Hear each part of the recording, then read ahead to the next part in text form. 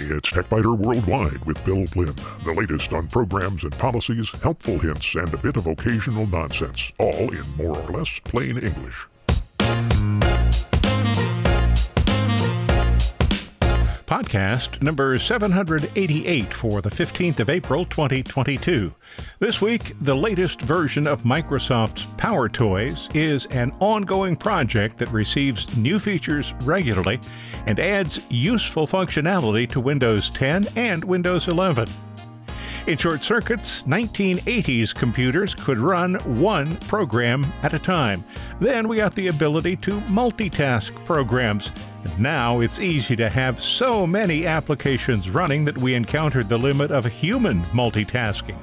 It's getting harder to tell truth from lies when Russia's former KGB agent and current president is seeing a lot of success in sowing distrust among Americans. Searching for truth is important.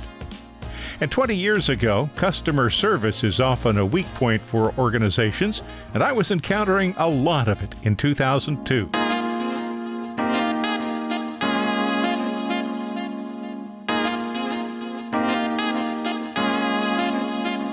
Those who are old enough to remember Windows 95 may recall Microsoft's PowerToys. There were new updates through Windows XP, and some of the features did continue to work with even more recent versions.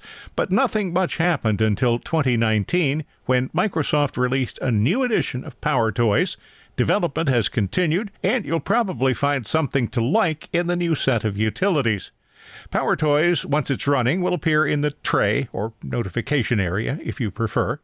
I may have mentioned my favorite feature previously, but there's a lot more to like in this open-source Microsoft-sponsored utility that can be downloaded for free from GitHub or from the Microsoft Store. It works with Windows 10 and Windows 11. My favorite component is called Find My Mouse. These days, it's really easy to lose track of a mouse, especially if you have two or more screens. Maybe you've accidentally let the mouse drift onto the second or third monitor and you can't find it. A quick double click on the left control key dims the screen and places a highlight around the mouse cursor. If you prefer, you can change the activation to shaking the mouse. But, as I said, that's not all. Perhaps you've had the computer go into sleep mode when you're running a long backup job, and that creates a problem.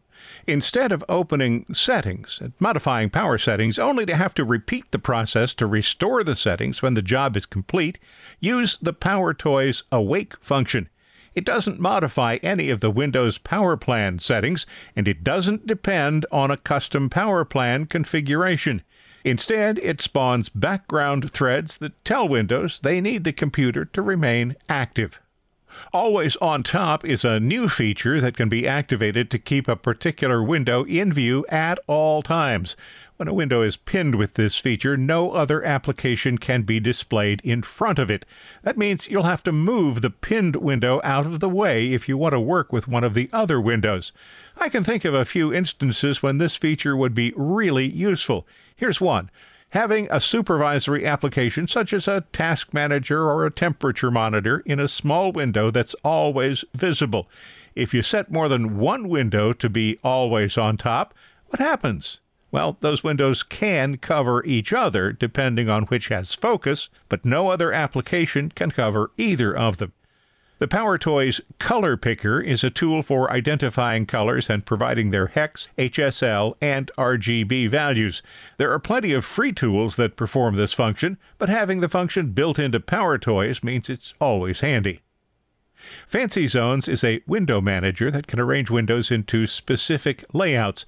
Users define a set of locations for a desktop, and these are what Microsoft calls drag targets for Windows.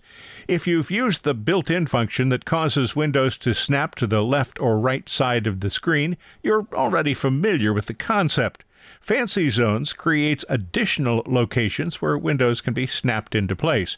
When snapped to a fancy zone, the window is resized to fit. The Windows File Explorer already shows thumbnails of some images, but PowerToys adds a preview for SVG, PDF, and G-code files. The ability to see a preview of a PDF document is handy, and adding SVG to files that can be previewed is good because they're being used much more frequently on websites. But what's a G-code file? Well, these are files that contain data describing how a 3D printer should print a job. Image Resizer adds a context menu to the File Explorer for quick and easy resizing of images, and of course there are plenty of ways to do that, but having it built in is handy. Instead of overwriting your images, the resizer automatically adds size information to the name and saves it to the same location by default, or you can specify another location. Image Keyboard Manager allows users to remap some keys without having to use the registry editor. It also doesn't require rebooting, which is required for registry edits. Last, but certainly not least, there's PowerToys Run, a quick launch utility. It's activated by Alt Spacebar, but that can be changed. To launch Outlook, for example, the user would press Alt Spacebar, type Out to display Outlook in the list of files, and then press Enter. Starting applications without having to reach for the mouse is faster. Using the same process for an open application is a quick, mouseless way to switch between apps, too. I'm going to have to remind myself to use this more often. I like the idea. PowerTools even has a built-in shortcut guide for quick reference when you're trying to remember the key combination to enable or disable one of the functions. Pressing the Windows key, Shift, and the / displays it, and I'm probably going to have trouble remembering that set of keys. If you'd like more information or you'd like to download the latest version of PowerToys, visit Microsoft's website. There's a link from the TechBiter Worldwide website. If you find these podcasts useful, and I hope you do, might you consider a donation? There are no ads here, and support from listeners is the sole source of income. It's easy. Just visit the website and click the Donate button near the top of any page. You can make a one-time donation or schedule a repeating donation every month. I thank you. And so does the cat.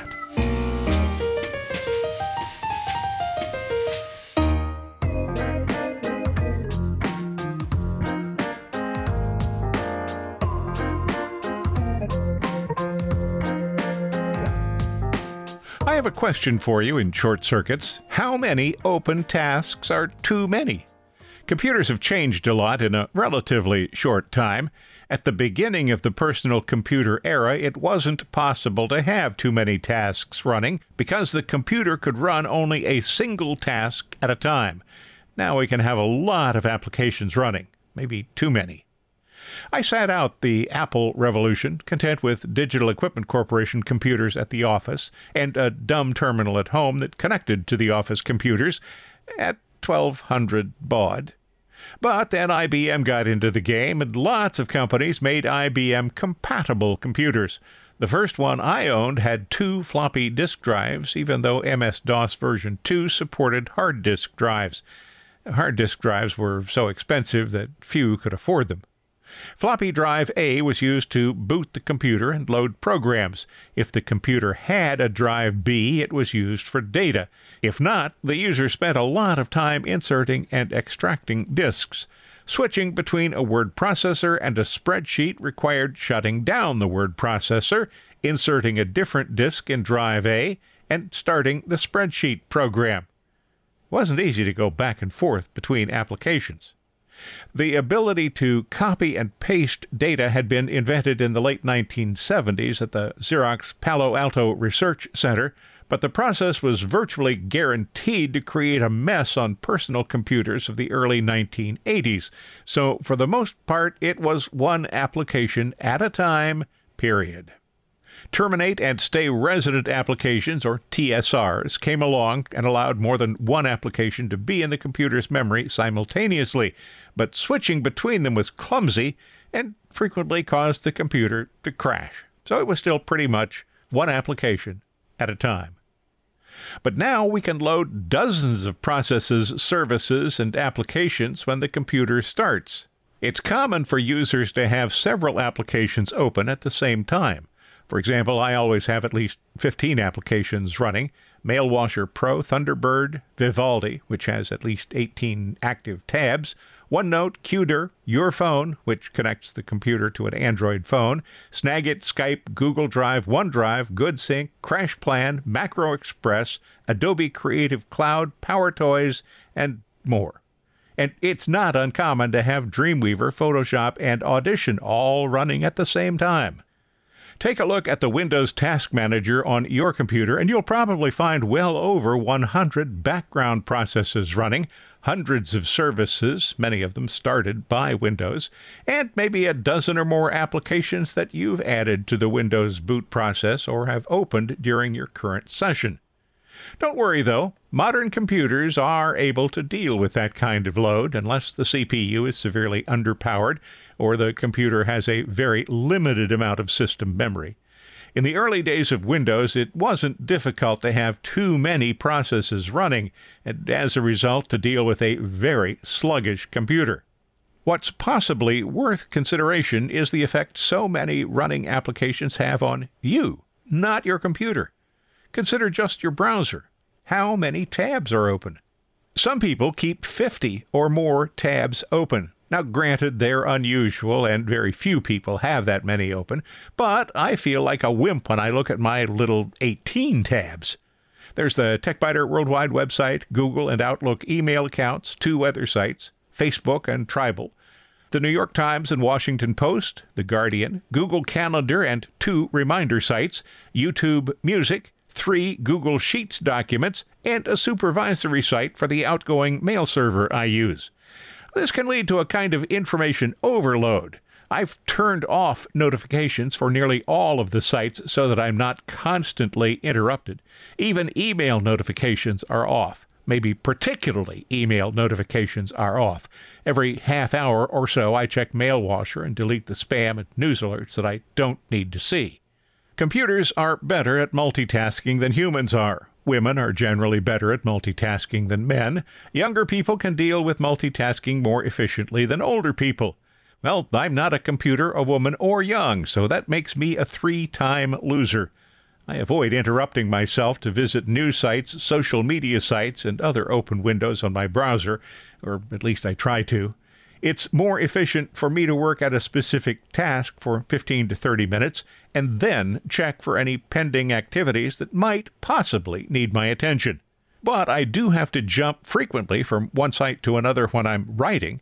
I needed to check several dates, remind myself how some older technologies worked, and grab a few screenshots for this article. Those are the times when it's helpful to depend on the computer's ability to multitask.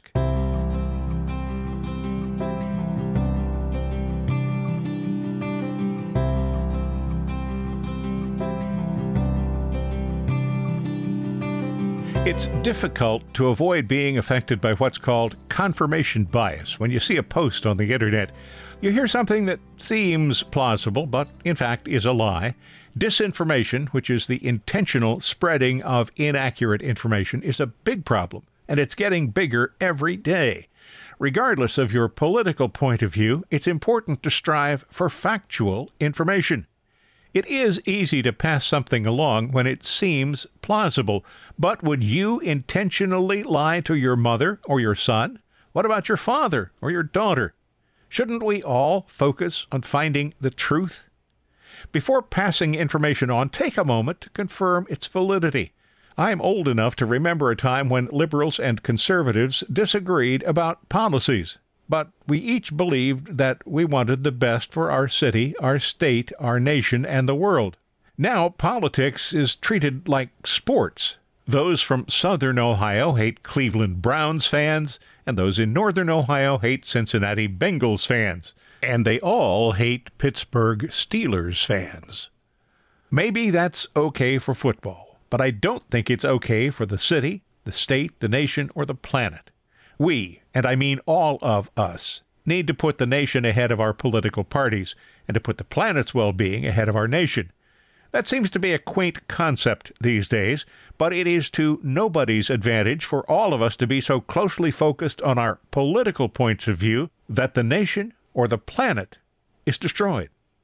And actually, the planet won't be destroyed. The planet will do just fine, even if we humans manage to destroy ourselves. But once again, I digress. So let's think about the most basic considerations supporting the nation. It should be no surprise that former KGB agent Vladimir Putin, who is now president of Russia, is doing everything he can to destroy the United States.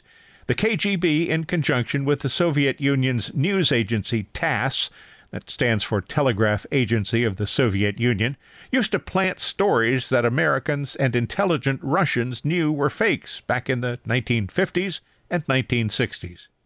Intelligent Russians knew and even had a saying about the problem. In Pravda, there is no news, and in Izvestia, there is no truth. Well, Pravda means truth, and Izvestia means news. TASS, Pravda, and Izvestia still exist. They have been joined by Russia Today to disseminate Vladimir Putin's point of view.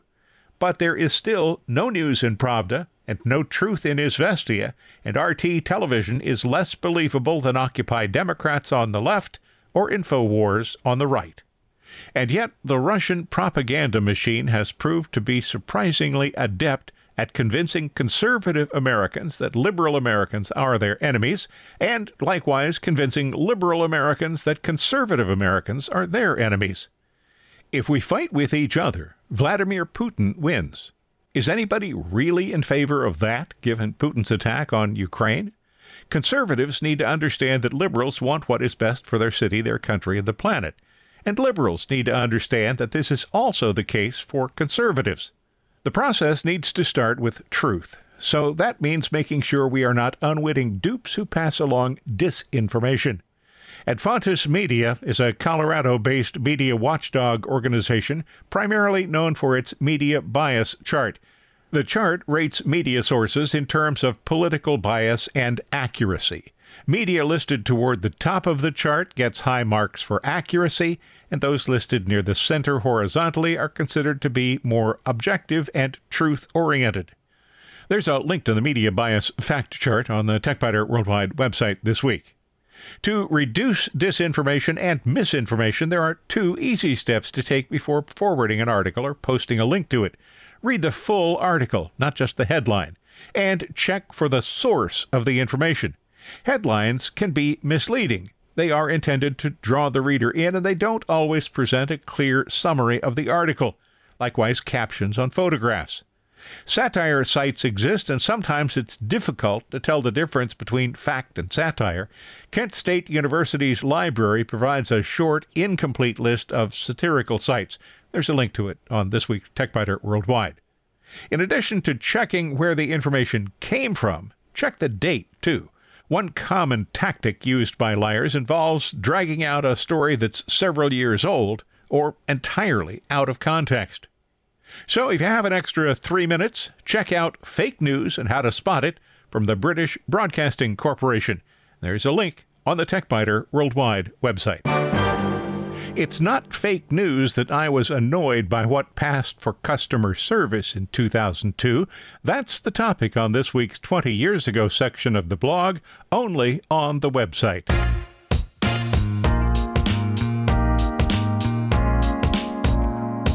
Thanks for listening to TechBiter Worldwide. I'm Bill Blinn. There's more on the website, techbiter.com, and if you have a question or a comment, use the contact link you'll find there. Stop by again next week for another session.